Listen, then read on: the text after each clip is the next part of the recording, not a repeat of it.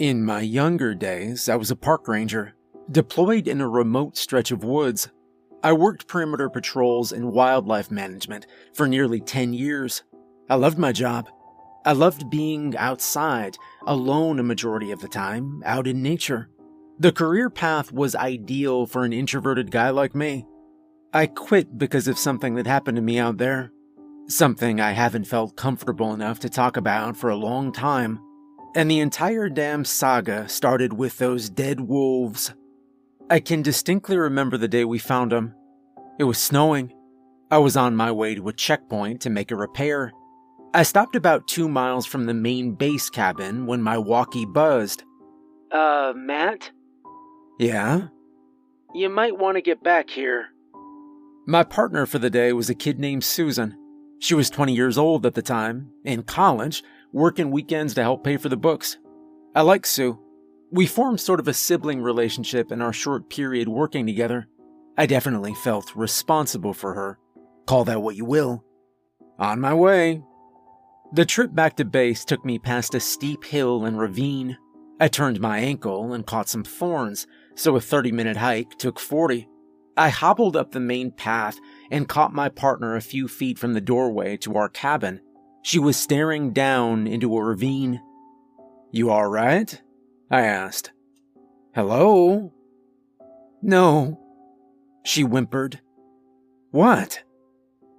Look. I followed the direction of her outstretched arm. There they were, 3 adult gray wolves, lined up in a row, deader than the leaves. Their eyes were open. Their mouths gaped. Their fur drifted in the wind, but they didn't move. Who put them there? Susan asked. Did you? No. Is it hunting season? No, I snapped. And you can't hunt wolves here. We hopped down the ravine and examined the carcasses. Decomposition only partially obscured the bodies. They hadn't been dead long. I looked for bullet holes and found none. I felt for cuts and came up empty. Their eyes watched me the entire time. The deep shades of orange and yellow and green looked so beautiful. Even in death, I keep feeling like one of them's gonna jump on me and bite me, Susan squeaked. They just don't look dead. Look at those teeth. Where's the blood? I wondered out loud. There should be some in the snow. Maybe they were poisoned, Susan replied. Maybe, but we should still see something. I examined the mouths. They appeared malnourished. That would not be out of place in a modern world with shrinking habitats. I gestured for help, and we rolled over each of the bodies. I dug deeper and performed a thorough check. Not a single wound. Nothing. Susan stared back at me. I hated this part, being the senior, the old head, the one who makes decisions. I didn't know what the hell to do with them. I knew we had clear evidence of illegal poaching. The wolves didn't line themselves up, but the poachers didn't take anything. They didn't shoot anything. They just left them here. I also knew we had about an hour until the next wave of snow hit the area. Maybe they knew that too. All right, let's get the tarp. Susan grabbed a large black piece of canvas. We covered the animals and buried the ends in the ground to shield them from the wind. By the time we finished, the sprinkles overhead turned into an onslaught, and my feet had begun to freeze. All right, let's get inside. We hustled for the cabin. Rain, snow, or shine, somebody had to be up on that mountain. But we had a game plan for storms like these. We suspended patrols. Sue downloaded a bunch of her favorite shows. I dug into my reading list. The night could actually be quite cozy if all went right. Of course, that night, nothing went right. We locked up around daybreak. The storm escalated from there onwards. I stepped outside every now and again to track the snowfall. We tallied 3 feet by midnight. I turned the pages on my favorite novel. Sue snored, and I drifted to sleep for an hour. Maybe more. We woke up to a vicious pounding on the door. 3 a.m. I got to my feet. Sue stirred. I checked my alerts, but nobody called us. The pounding erupted once more before it quickly receded. Footsteps retreated down the steps. We waited. Should we answer? Sue asked. I guess. Maybe they need help. It seems like a weird way to ask. I opened the door. I didn't see it at first. Nothing appeared out of the ordinary. Snow caked up in the distance, trees cracked and swayed. I smelled something burning. And then Sue screamed. In seconds, my entire world flipped upside down. Flames danced from the bathroom. Smoke billowed out from the roof. The entire cabin was on fire. We darted out of the house and dove forward just as a massive wooden crossbeam collapsed behind our heads. We reached a safe distance and collapsed on the path. He did this, Susan spat. That asshole. Who? I replied. The guy who killed the wolves. How do you know? She pointed. An empty gas canister sat an inch from the burning remains of our porch.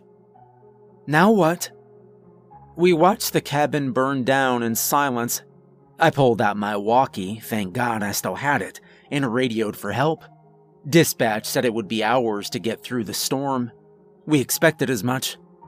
But we didn't have any weapons. We didn't have any shelter. We were sitting ducks for whatever this psychopath planned next. Once the fire felt safe enough to examine, I got up, and I found a post-it note tacked to a tree.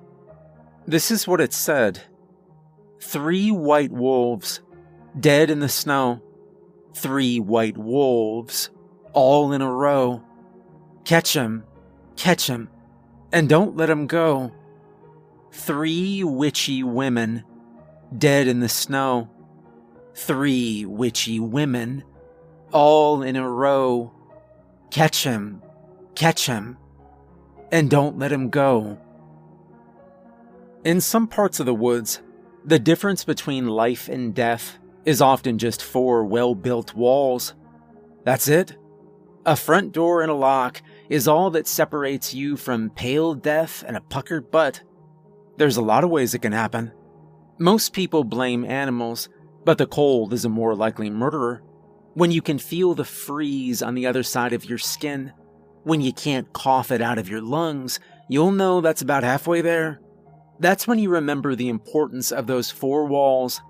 That's when you enthusiastically cuss the asshole out who burned them down. We didn't have food that morning. We didn't have fresh water within a mile. We didn't even have a reliable weapon outside of a pistol whose handle burned a hole into the snow burrows. Susan spent the better part of the morning fishing it out. I kept trying the radio. Hello, this is the ranger from the burned down cabin calling again. Can anybody get the hell down here? The first 2 or 3 conversations were hopeful. Dispatch claimed the storm should blow over by evening. We just needed to hunker down for a few more hours. Then they called back and said a chopper was damaged and that they wanted us to wait a day. After that, the radio died. We tried salvaging some gear from the fire. Sue found a jacket and some other clothing that managed to dodge the flames. I found a tin water bottle and a rusted Bowie knife. Everything else was torched or smoldering. I couldn't believe the awful luck. We need to get away from high ground, she chirped. We're sitting ducks out here. I thought about that for a long while before answering. I didn't love the idea of leaving the campsite. Without the radio, we had no way to contact the rescue crews who expected us to be in that spot. But the point about cover did have some merit. The Park Service cut and maintained a 30-foot diameter around the cabin. That meant no trees, brush, or foliage of any kind. Anybody could be looking at us from virtually any direction. I could feel unseen eyes from every angle. All right, I conceded. Let's go. Not far. We took the path down a familiar ravine, which led to a nearby hot spring. The snow, which had mercifully relented in the hours of the fire, returned in full force to peck at us along the way. We stopped every quarter-mile to adjust clothing and cover body parts from the wind. Our feet sunk deeper and deeper into the fresh covering.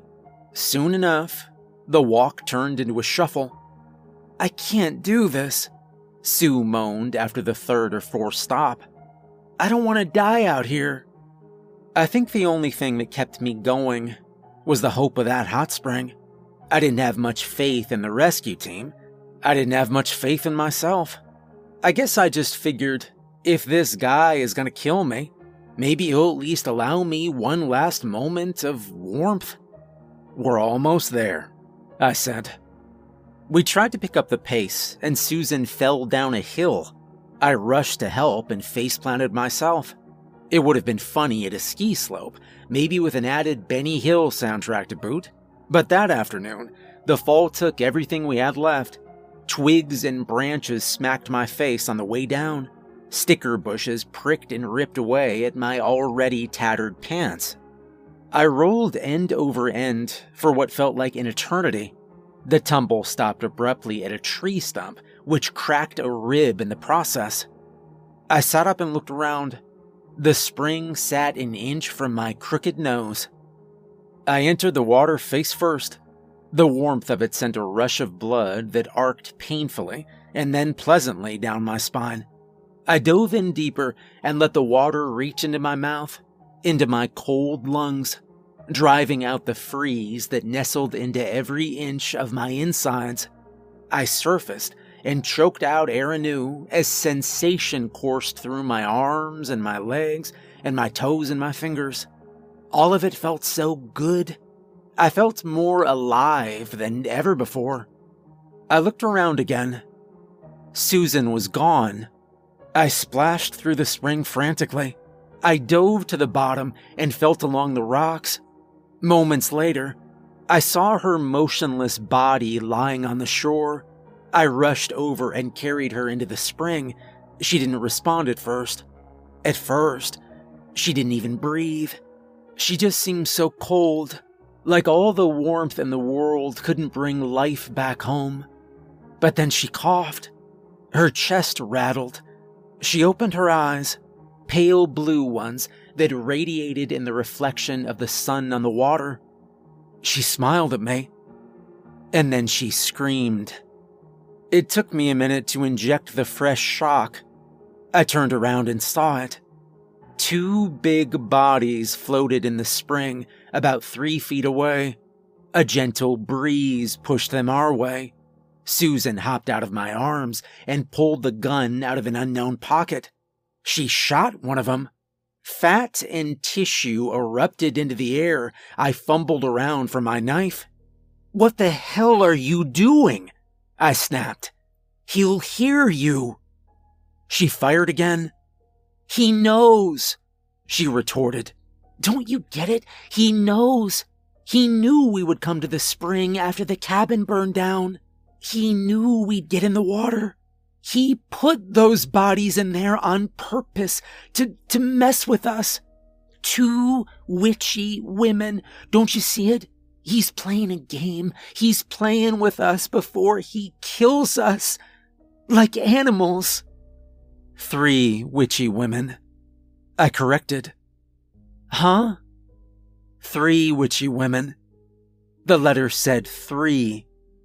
You said 2. "Okay, so who are they?"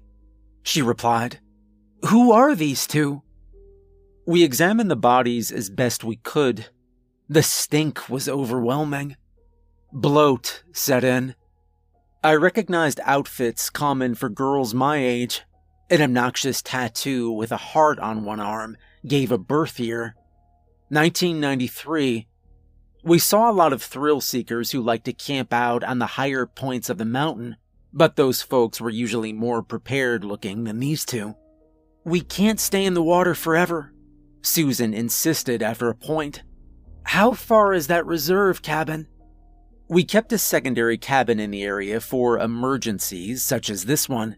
It wasn't anything special outside the aforementioned four walls, but it was our best shot at finding some shelter. Too far, I responded. I don't think we'll make it by nightfall. We have to try, Susan replied. I thought about it again before answering. It was true that we couldn't stay in the water. For the same reason we couldn't stay by the cabin. It was known to the killer. We needed somewhere random. We needed somewhere secure. We needed a good hiding place, but none of that existed at the time, so we decided to keep moving. We took the path that led to Reserve Cabin A. The snow cracked and crunched and melted under our freshly heated boots. We made progress during the first leg of the journey. We stopped when a mother grizzly and her 2 cubs happened across the path. I kept still and prayed that my partner remembered to do the same. The bears approached and got to about 10 feet apart. The mother sniffed the air. The cubs rolled around gleefully. I envied them. We kept our heads down. The family eventually moved on, and so did we. We picked up the pace and made it about halfway through the journey by nightfall. Wyndham Hotels and Resorts makes travel possible for all. Whether it's the long haulers looking for a great cup of coffee, a roomier rest for the on-a-whim road trippers, or a place to make summer memories with the whole family. No matter who you are, where you're going, or why, with 24 trusted brands to choose from like La Quinta, Days Inn, and Super 8, your Wyndham is waiting. Get the lowest price at WyndhamHotels.com. Restrictions apply. Visit website for more details. Susan wanted to keep going. I wanted to scale a tree. We argued about that for a little bit. I couldn't understand why she'd want to travel in the dark. You're completely blind out there, I insisted. Animals, killers, not to mention the cold. You're just as vulnerable to that as me, she snapped, especially sitting still. The trees give us some cover, I replied. The sun fell sometime during that discussion. A pack of wolves started howling nearby. Susan took that opportunity to hop up the tree. What if he has a chainsaw? She asked while we got settled. He'd knock us right over. Who carries around a chainsaw in the woods? I laughed. It's kinda inefficient. You know who. I guess. What do you think he wants? Maybe he's protecting the woods. From what? I asked. I don't know. From us, she muttered. People. People are awful. Look at all the shit we've seen them do here. Fires, pollution, gender reveal parties. I thought about it. Doesn't seem like the right way to go about it, I said. He started a fire himself to get rid of us. And the women, who knows what they did? He killed them, she replied. We don't know that. Maybe they were already dead. We sat in silence for a bit. We're probably gonna die out here, she said. I nodded. Yeah, probably. She sniffed. But, there's worse places to die than in the woods. With you. That caught me off guard. Thanks, I replied. Don't mention it. I'm almost twice your age, Please stop. Happy to, I replied. We fell asleep like that, laughing dumbly, arguing over our survival chances against a killer whilst 20 feet in the air hiding from one. I woke up a little while after, and she was snoring on my shoulder. I woke up again, and she was gone. It was daylight. I climbed down the rings of a tree and re-entered the forest. The prior night's snow had turned into melt, which made mini streams at every hill and slight incline along the way. The rushing water obscured most sound. I listened closely and heard footsteps. Somebody was running. I shouted into the morning stillness and let the birds scatter. Then I started to run too. I didn't know where to go. I didn't even think about it. Then I found a hill. I ran to the top and looked out into the woods about 50 feet below. I saw a flash of red. The jacket from the fire, Susan's jacket. She stopped. She turned a corner abruptly and fell down into the snow. She made a horrible sound as she tried to get up. She screamed and cried and begged. I wanted to help. I wanted to save her more than anything in the world. But then I saw him. He slipped out from the tree line as easily as the tide. He didn't stop. He didn't slow down. He had a horned mask over his head and a machete in his left hand. Susan shouted, right until the moment he took that knife and stuck it in her head. It stayed pinned there like an axe in wood. Then he looked at me. I waited in dumbfounded shock as the man dragged Susan's dead body up the base of a hill. He left it there. He stared for a second. Then he raised one hand. Two from the creek, plus one. Susan. That makes 3. Then he pointed at me. I ran.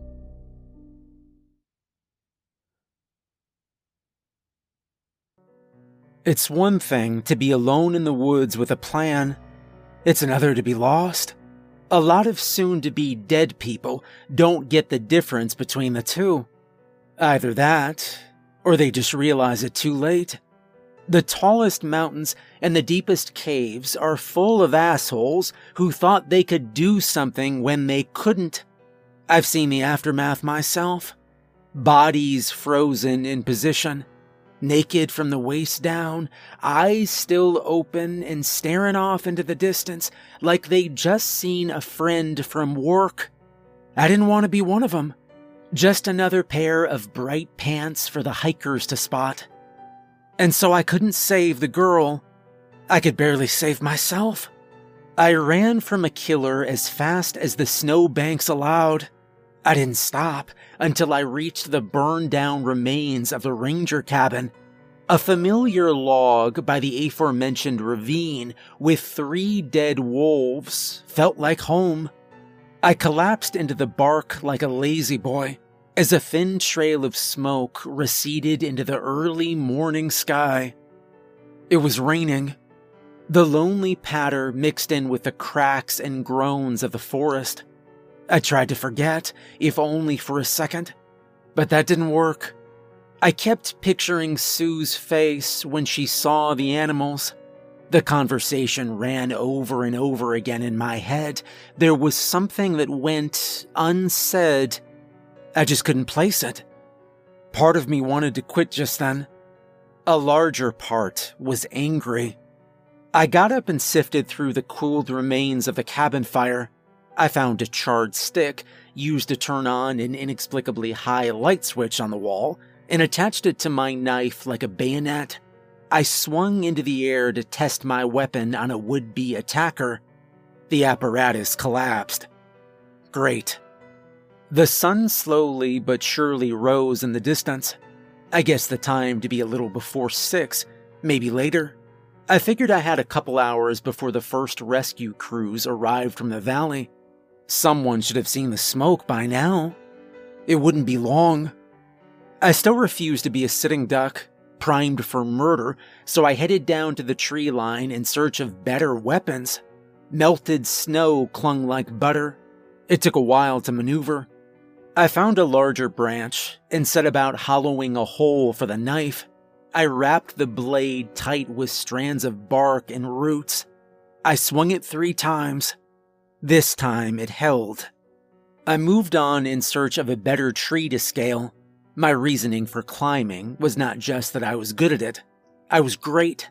But the high positioning and downward slope of the path made it possible to see much further ahead than on the ground. After a good hour of searching, I found my target. Another massive oak with low-hanging branches leveled all the way to the top. I hopped one at a time and made it around 3/4 of the way up. I could see the hot spring. I could see my own path of footprints. But that was about it. A strange but familiar sound echoed in the distance. The minutes turned into hours. I waited. My plan was pretty simple. If the masked man went this way, I would ambush him. If the good guys arrived, I couldn't miss them. Time dragged. Every passing glow of sunlight looked like a plane. Every rustle of leaves brought up the stick blade. I waited and waited some more. Then it happened.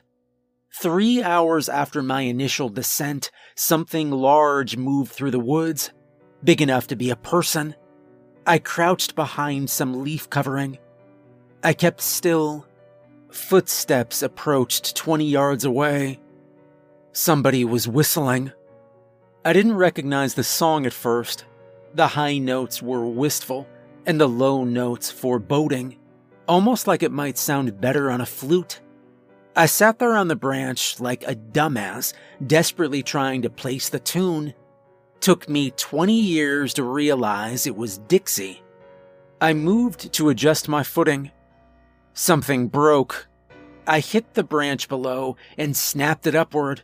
I tried to steady myself and flipped.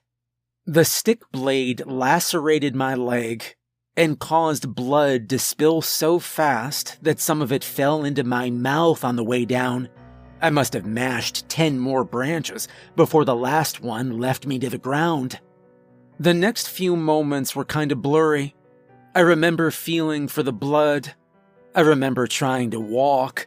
I couldn't. I crawled off into some shrubbery and looked for something to stop the bleeding. I didn't find it. Then the lights went out. More whistling. The sound of metal connecting with dirt is very distinct up close, but from miles away, it could be anything. At that moment, I recognized it immediately. Okay, he's digging my grave. Time to pray. Please, I mumbled. You wake? He answered. I couldn't see the owner of the voice in front of me. I blinked a dozen times.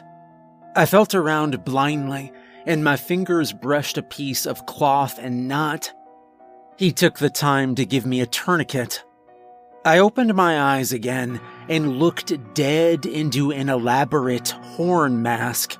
What the hell? I fought with all my might.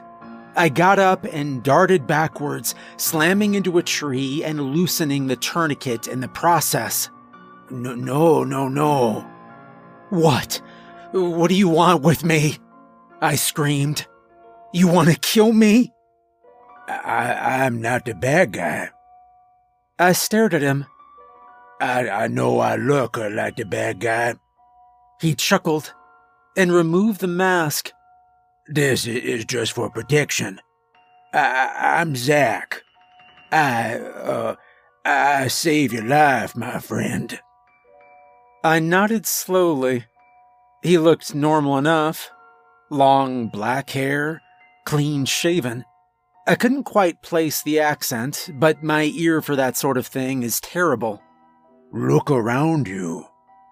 I brushed the silt off my eyes and sat back down.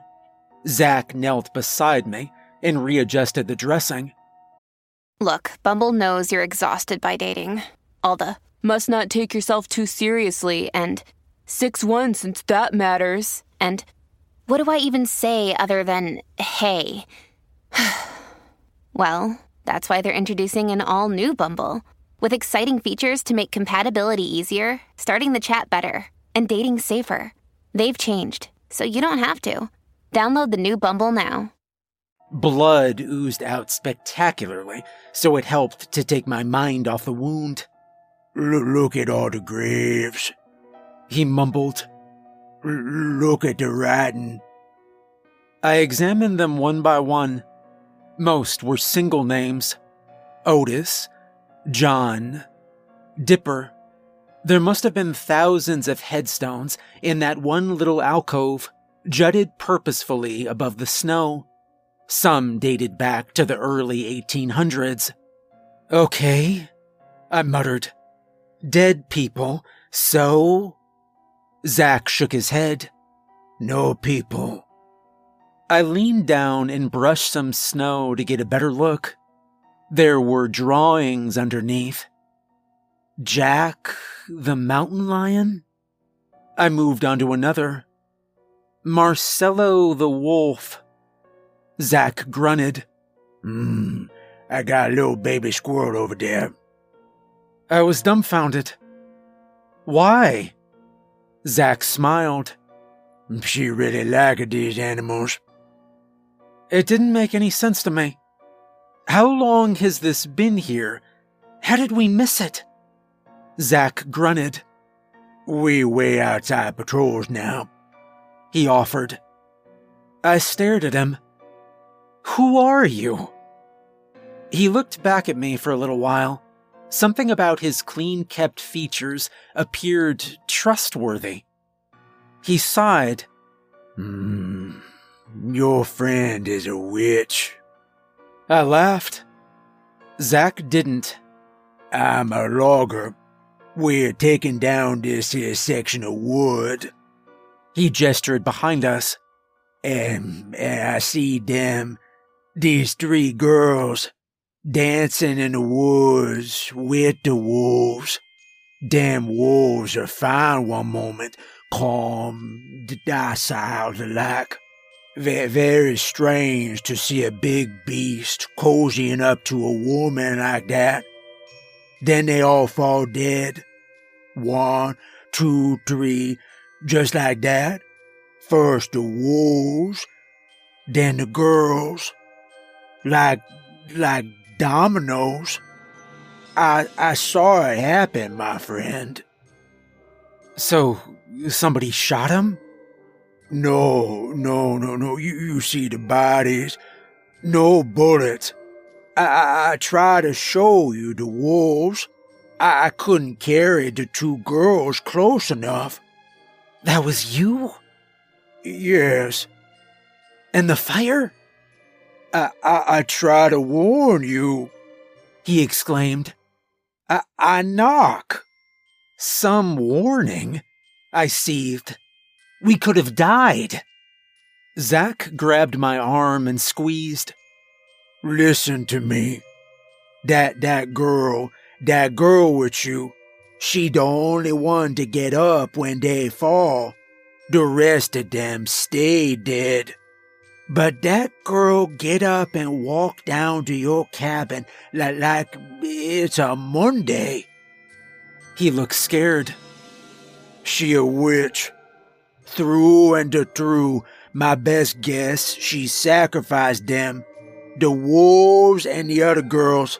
She sacrificed them for the woods to keep me out. I laughed again. Susan? He nodded. If you called her that, he mumbled.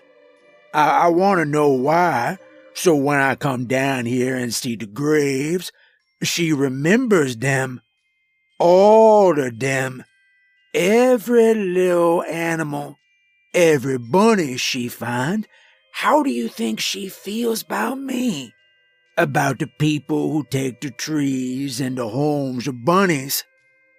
He whimpered a bit. I struggled to believe a word of it. We stood awkwardly for a moment. Zack disappeared into the brush. He returned a couple moments later with the motionless corpse of my co-worker. I cut off the head of the witch. I vomited. I'm sorry, but I have experience on this. Local experience. You gotta trust me. This a very bad girl. A very, very bad girl. Zack pushed back Sue's hair. I could see her picture in an old book. A very old, 100-year-old book. But she young like this, he continued. How she stay young like this? The noises of the woods appeared to grow louder. I stared blankly into Susan's lifelessly pretty eyes. I thought about our conversation only a couple days prior. He knows. Okay. I still didn't believe this story, not a word of it, as you probably don't. I knew we were destroying evidence. I knew this guy could be the bad guy, and all of his plans could just be a ruse to let my guard down before the rescue crews arrived. But I thought I'd play the little game. I thought I'd bury poor Sue's head, they could always retrieve it later, and use the newfound trust to mount my revenge. That was my plan, just as you might expect. Right until the moment she blinked. That's right. The head blinked. I thought it was a trick until Zach saw it too. He screamed. Oh!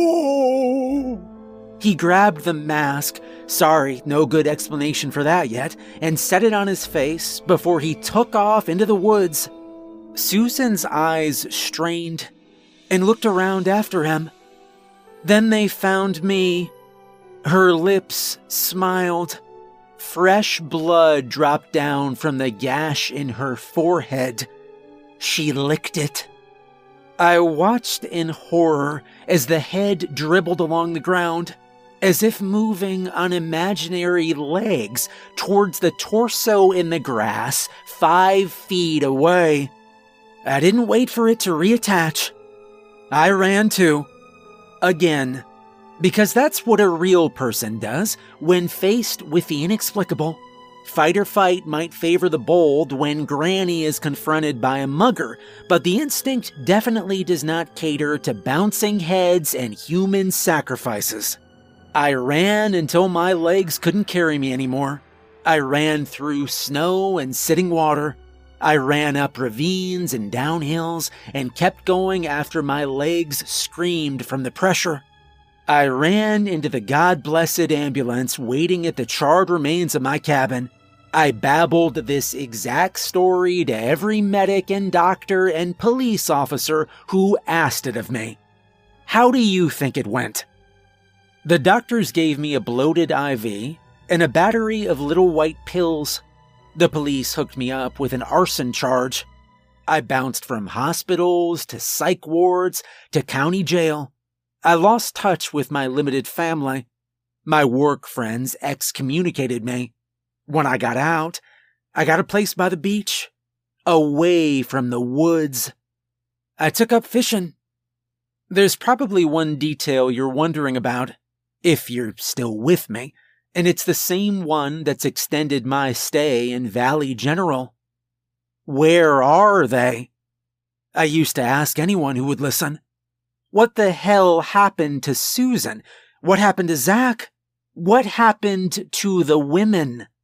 I couldn't understand why they weren't looking. Regardless of how they felt about my mental state, there were still missing people out there. 4 of them in total. Their loved ones should be concerned. They should be blaming somebody, probably me for their deaths, but nobody cared. One night, a detective visited me in jail. He didn't have any reason to lie, I guess. The case was over. The state won. He told me that his office didn't have any records for a girl named Susan at the Parks Department. There also weren't any local logging companies with current bids. But they did have one 20 years back where a guy went missing on the job. The detective told me about it. Yeah, it was a foreign guy. Strange accent. They didn't have good paperwork on him. Went out into the woods one day and never came back. I talked to the manager. The guy's still alive. And they say his name was Zach. He hesitated.